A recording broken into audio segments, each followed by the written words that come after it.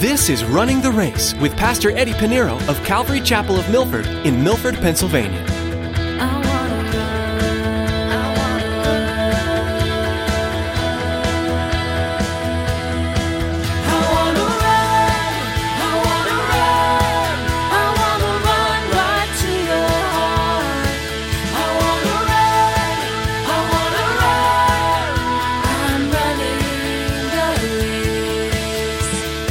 When our heart is in sync with God's heart, that when we see a lost soul, lost people, a lost world who reject Christ, our heart should be like God. It should be filled with great sorrow and continued grief. It should do something to our heart that when we walk out here and say, well, I'm okay with God. I went to church. I'm a Christian. I know I'm going to heaven. And we walk the streets and we live in this world, have no concern for the lost. The state of our world is a very grave matter. We are rapidly approaching Christ's second coming, and as much as that gives us reason for joy and hope, it also signals the beginning of an eternity of torment for those who choose to reject God. As Pastor Eddie continues to lead us through Romans, we see the reflection of God's heart in Paul. God loves all of us with an incredible love, and it grieves him to watch us choose rebellion and sin over a relationship with him. Well, let's join Pastor Eddie in Romans chapter 9 for today's edition of Running the Race.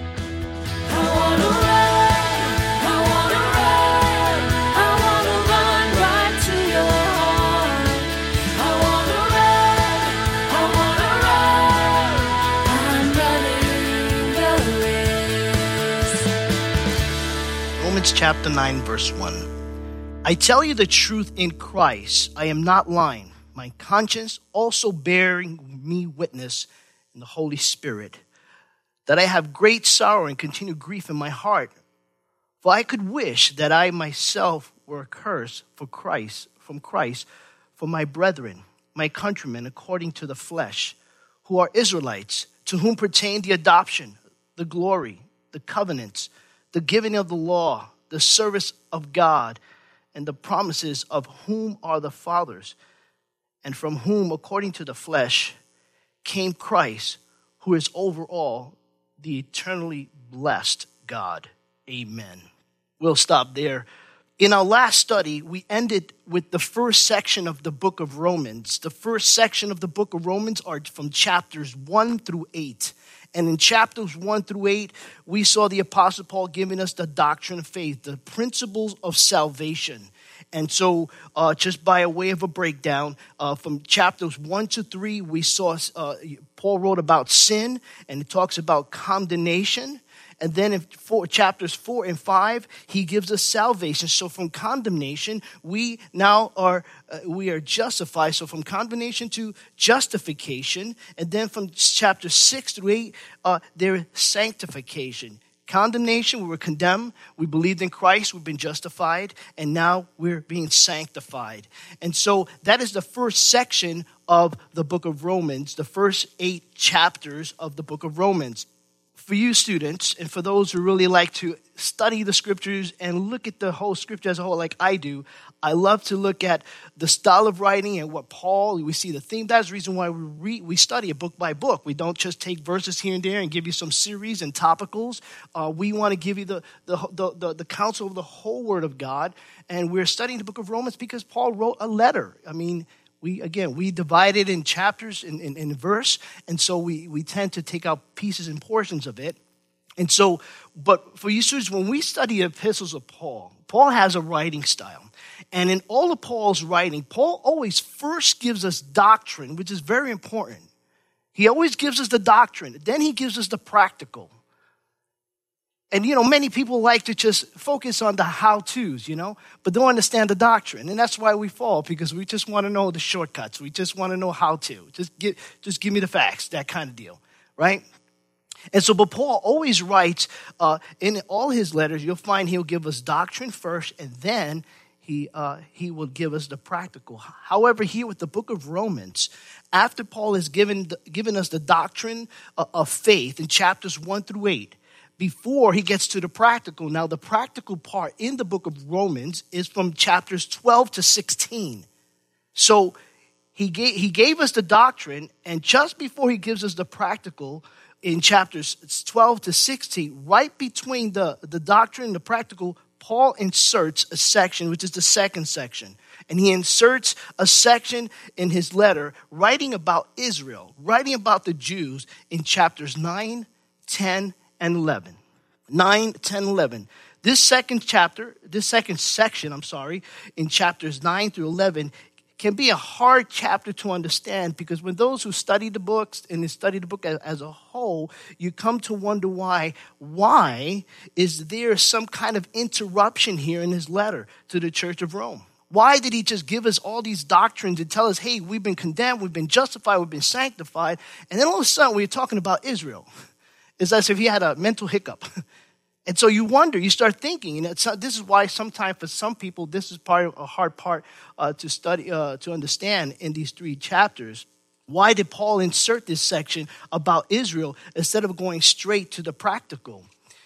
Because you see, Paul, inspired by the Holy Spirit, we know that the Word of God is inspired. Yeah, it's written by man, but it's inspired by the Holy Spirit. Paul knew that after telling us the doctrine from chapters 1 through 8, he actually tells us this doctrine of being justified simply by believing. We don't have to worry about the 613 commandments and all the rules and rituals. That's great. And nothing can separate us. And he ended up with something really glorious. I mean, in our last study, it was beautiful. Nothing can separate us from the love of God. So he ends the first section in chapter 8 with, nothing can separate us from the love of God. And then in verse 36, he says, neither death, nor life, nor angels, nor principalities, no power, no things present, nor things to come, nor height, nor depth, nor any other created thing shall be able to separate us from the love of God, which is in Christ the Lord. We are left with that. And we know, okay, we got that. I'm solid. I'm being justified. I know the love of God is so powerful. It can't separate me from that. I'm at peace with that. But now, Paul understands. Paul is a thinker. He's even a better thinker now that he's filled with the Holy Spirit. He's inspired by God. When we hear that, we start thinking, well, what about the Jews? What about the Jews? Wait a minute. Are not the Jews the chosen people of God? Because people can say, well, this relationship we have with God is secure. Nothing can separate us. But wait a minute. What about the relationship God had with the children of Israel? Are they not the chosen one? Are they not the apple of God's eyes? Are they separated from God's love? If they, who were once God's chosen people, are no longer walking with him, what chances do we have as Gentile Christians? So that's going to linger in your mind. Will the same thing happen to us? And so Paul knows that these questions will be asked, so he inserts in the second section in his letter in chapters 9 through 11, using Israel as an illustration. And using Israel as an illustration, he's going to prove God's love. He's going to prove God's sovereignty, the sovereignty of God. He's going to prove God's faithfulness even to the children of Israel. He has to point that out. Because, people always tend to think the worst things. They don't think about all the good things, right? When you make a mistake, they never forget it. All the good things you have done, nobody remembers that, right? And then anything that happens, they blame you. So instead of blaming God, instead of blaming Israel, they blame God. But God has been so faithful with the children of Israel. And so in this second section of the book of Romans from chapter 9 through 11 is known as the dispensational. It is the hope. In chapter 9, it's going to speak about Israel's past. It's very simple. Chapter 9 is Israel's past. Chapter 10 is Israel's present state right now. And chapter 11 is going to talk about Israel's future. Israel's past, present, and future in chapters 9, 10, 11. He inserts it in there between doctrine and between the practical. And I think it's important for us. We understand doctrine now. We know we've been justified. We know, and we're going to get to the practical. But Paul just wanted to insert this in just to secure and let us know how God was faithful in God's love with the children of Israel. So in chapter 9, it talks about the past, his election. God had past dealing with Israel, showing his sovereignty.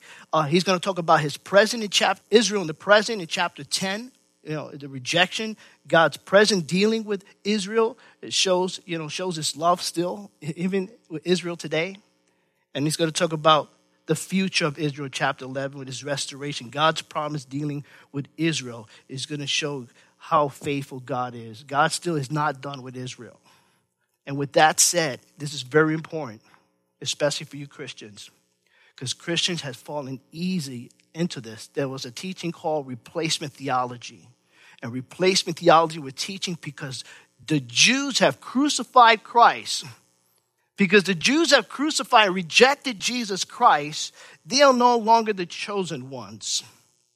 And that's a false teaching. And that's why we have anti-Semitism. You know, that's been, Israel always had enemies. Christians should not have an ounce of hatred towards the Jews. Or shouldn't fall into the world where they have it. God is still not done to Israel. Again, the Bible you have in your lap right now, I just want to leave you with this thought. Is Eastern centric. It is a Middle Eastern book. And the problem is we tend to interpret that scripture in our Western culture as if America is written all over the Bible. Absolutely not. You need to understand that.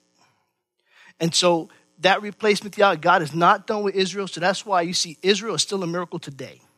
With all the surrounding countries. The only country that wants to be annihilated by every other country in the world. And it's been since the beginning.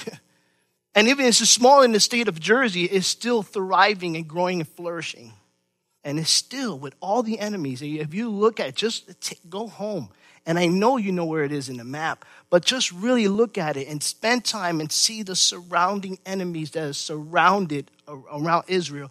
And then they have the Mediterranean Sea. Israel is a clear proof that there is a God. There is a God. The only group of people that they say after 4 generations would lose its culture, would lose its language, would lose to actually fail to, not even exist to be a people is impossible.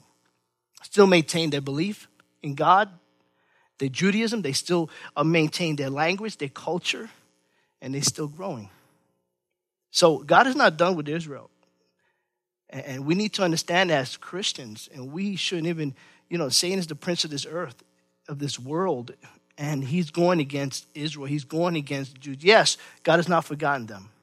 And it's sad that we would actually, go in and play along with that. You're not of this world, the Bible says. Do not be transformed of this world. Be transformed by your new mind in God. And so I just want to put that out there, being that we're dealing with Israel. So let us continue with our study with the book of Romans in the second section, chapter 9, verse 1. Let us look at verse 1. He says, I tell you the truth in Christ, I am not lying. I tell you the truth. What truth is Paul talking about? Well, he's talking about everything he has been telling us from chapter 1 through 8.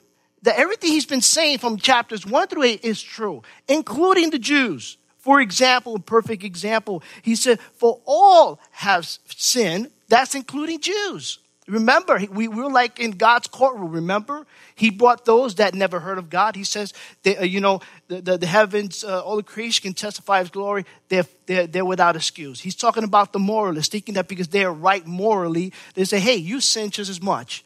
And then he talks to the people of the covenant of the Jews. He says, they also are without excuse. And that's where Paul proves his case. And he says, for all have sinned, all fall short of the glory of God. He said, I tell you the truth in Christ, I am not lying. My conscience also bears me witness in the Holy Spirit, verse 2, that I have great sorrow and continual grief in my heart. And Paul, what he's doing, he is after saying, listen, I am saying the truth here. My conscience is clear, and I have the Holy Spirit as a witness. And what he's doing is expressing his concern for Israel. His concern was not sentimental. It wasn't traditional. It wasn't fleshly, but rather his concern was validated by the Holy Spirit. The Holy Spirit was a witness to him. And the Holy Spirit is a witness that Paul's heart was filled with bitter sorrow and unending belief for his fellow brothers, his brethren, his Jews, his Israelites. And it's important, just on a side note, to understand that Paul is writing this letter to the believers in Rome. Because there weren't only Gentile believers, there was also a few Jewish believers. But we know that the Holy Spirit was a witness to him. Even the fact that you and I are reading these very words in our Bible today proves that the Holy Spirit bears witness to him. Because who's inspired the whole Word of God you have in your lap? The Holy Spirit. So Paul is saying that the Holy Spirit bears witness. And here, 2,000 years later, the Holy Spirit is still bearing witness to the truth that was in the heart of Paul for his brethren, for his fellow Israelites. Now, this is very important. The reason the Holy Spirit is a witness to Paul, the reason the Holy Spirit was a witness to Paul's great sorrow and continued grief is because that is really the heart of God. It wasn't a fleshly heart. Remember, it was sincere that the Holy Spirit said, yes, that is so true. His heart was beating with God's heart. When it came to his brethren who rejected the promised Messiah, Jesus Christ, Paul's heart was filled with great sorrow and continued grief. And can I tell you something, saints, Christians? Listen, the same should be with us. The same should be for you and I who have put our faith and trust in Jesus Christ. When we truly have the heart of God, when our heart is in sync with God's heart, that when we see a lost soul, lost people, a lost world who reject Christ, our heart should be like God. It should be filled with great sorrow and continued grief. It should do something to our heart that when we walk out here and say, well, I'm okay with God. I went to church. I'm a Christian. I know I'm going to heaven. And we walk the streets and we live in this world and have no concern for the lost. I'm convicted of that myself because sometimes I forget. But, I praise God that, when you're around fellow believers, just as you, we're encouraged as a church that we know that our responsibility is not just to play church. It's not just to be in a building, but to be effective body of Christ in this generation to share the gospel of Jesus Christ. That we do this together when we do outreaches. And every opportunity that our church has, we will go out there and share the gospel. When we look at the Beatitudes in Matthew 5, Jesus said, blessed are those who mourn. When he said blessed, it really means happy in the Greek. Happy are those who mourn. Now, that may sound weird to you because I'm mourning. How can I be happy? I don't have multiple personalities. That happy and blessed to be mourning is the reason to mourn. It's not because you lost someone. The mourning is happy are you that you mourn because there is sin. It should affect us. Our heart should be in sync with God's heart, not only for the lost, but the fact that there's even sin. When we have the same heart as his heart, the Holy Spirit will too be a witness for you.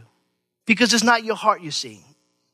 When I surrender my heart to the Lord Jesus Christ, I invited him into my heart. The Holy Spirit's in my heart. He did a renovation, removed everything that wasn't of the Lord. And now that heart is now in sync and it's beating with the heart of God. And that should always be our goal, saints. That should always be our goal, that we want to be one with him. And that if his heart is beating, it's like, if somebody were to play the drums, look at it beat, and you ever see those people that are trying to clap between? No, we want to be in sync with the Lord. When we see a person, and this question is something for you to ponder, take home, maybe meditate it from you and take it home. When you see someone that doesn't know Jesus, or reject Christ, family, friends, co-workers, when you see it, what is in your heart? When you know that they are not saved, when you know that they don't believe in Jesus Christ, did it ever occur to you that if you really love your friends and you really love your family, you really love your neighbors, and you really love people in the world, wouldn't it occur to you that, hey, I want nothing bad to happen. I want no harm for them. But do you understand that if we just let it go, if our heart's numb, it's not beating with God, if we don't care about their salvation, there's eternal damnation for them. Do you care? Do we care? Does the church care that our friends are dying and people are going to hell? That's the truth. I'm sorry, I'm not here to tickle your ears. That is the truth. And so this is why Paul, he's expressing his love for his fellow brethren. And that is my prayer. That is my prayer. I said, Lord, I want my heart to beat with yours. So may my spirit be the same as your spirit. And I pray that will be your prayer as well. We can't be selfish Christians and say, okay, well, I'm at peace. I went and I repented. I'm going to church. And now, I'm going to go to heaven. I don't know about anybody else. I don't care about anybody else. That wasn't the heart of Christ. That's not what we're called to. Jesus said, be a witness. He says, I tell you the truth in Christ, I am not lying. My conscience also bearing me witness in the Holy Spirit that I have great sorrow and continued grief in my heart. For I could wish that I myself were accursed for Christ, for my brethren, my countrymen, according to the flesh. Paul's love for his brethren, this is how much love he has for his brethren, for his fellow Israelite, was so strong that if it were possible, he was willing to be forever cursed. He was willing to be cut off from Christ so that they might be saved. I don't know about you. Can we say that about anybody? Lord, I'm willing to go to hell, be condemned for my family, for my children, for my neighbors, I'm willing to be condemned. If it were possible, that's why he said, I only could wish. Now we know that giving up our salvation will not and cannot cause other people to be saved. That's not the way it works. But that's why Paul says, for I could wish, because Paul knows theology. We're studying, his writings inspired by the Holy Spirit. It is impossible. So you can't do it for your brother. You can't do it for your sister. You can't do it for Aunt Susie or Uncle Tom. They need to make that decision for themselves. No one can make a decision for someone else's salvation. That's why we don't believe in a baby baptism when they do that in other denominations. And once they die, it's too late. You can't do it. You can't say a prayer from heaven. They had their chance. That's why Paul said, I could wish that I myself were cursed for Christ, for my brethren. Moses had offered God the same thing. The same thing with Moses. Back in Exodus chapter 32, you'll find that when Moses was coming down with the tablets, the commandments, the children of Israel, during the time he was away, the children of Israel, they turned away from the Lord into idolatry. So the Lord said, listen, I hear something down there and I know it's not good. Moses goes down, and what did they do? They formed and they created a golden calf and started worshiping idol. The Lord said, that's it. I'm going to wipe them out. They saw the hand they saw how I dealt with Pharaoh. They saw how I set them free from idolatry, a world full of idolatry. They saw the waters depart. When they were hungry and there was no food, manna came from heaven. When they were thirsty, water came from the rock. And I've been nothing but good to them, and I showed them everything that was impossible according to science. They knew it was supernatural. And now they turn to a golden calf. Moses goes back up to the Lord. And this is the heart. And I think the Lord wanted to see the heart of the deliverer, the promised one. Because Moses is a type of Christ, you see. You want to say, listen, Moses, you still want to be, he's just testing Moses here. Moses goes before the Lord in prayer for his people. I'm running the race. We're so glad you joined us today for Running the Race. Pastor Eddie Pinero has been walking through the book of Romans with us, teaching us the truth and values found in its pages. As we continue to learn along with the recipients of Paul's letter, we'll find that the gospel message is present and practical for everyday life. If you've been touched by today's teaching and would like to listen again, you can find it on runningtheraceradio.com. We also encourage you to subscribe to the Running the Race podcast. When you do, you'll have access to the latest teachings as soon as they're made available. You can also connect with us on social media, like our Facebook page to join the conversation and add some encouragement to your newsfeed. Before our time with you today comes to an end, we'd like to take a moment and tell you how you can partner with us here at Running the Race. With more, here's Tracy. We all know it's vitally important to support the local church, the place we call home. But it's also very important to support missionaries. Have you ever considered that running the race is missionary work? It is. Please prayerfully consider financially supporting Running the Race. Go to runningtheraceradio.com and click on the Give option in the main menu. Thanks, Tracy. That website one more time is runningtheraceradio.com. Thanks again for joining us today. Join us again for another insightful edition of Running the Race.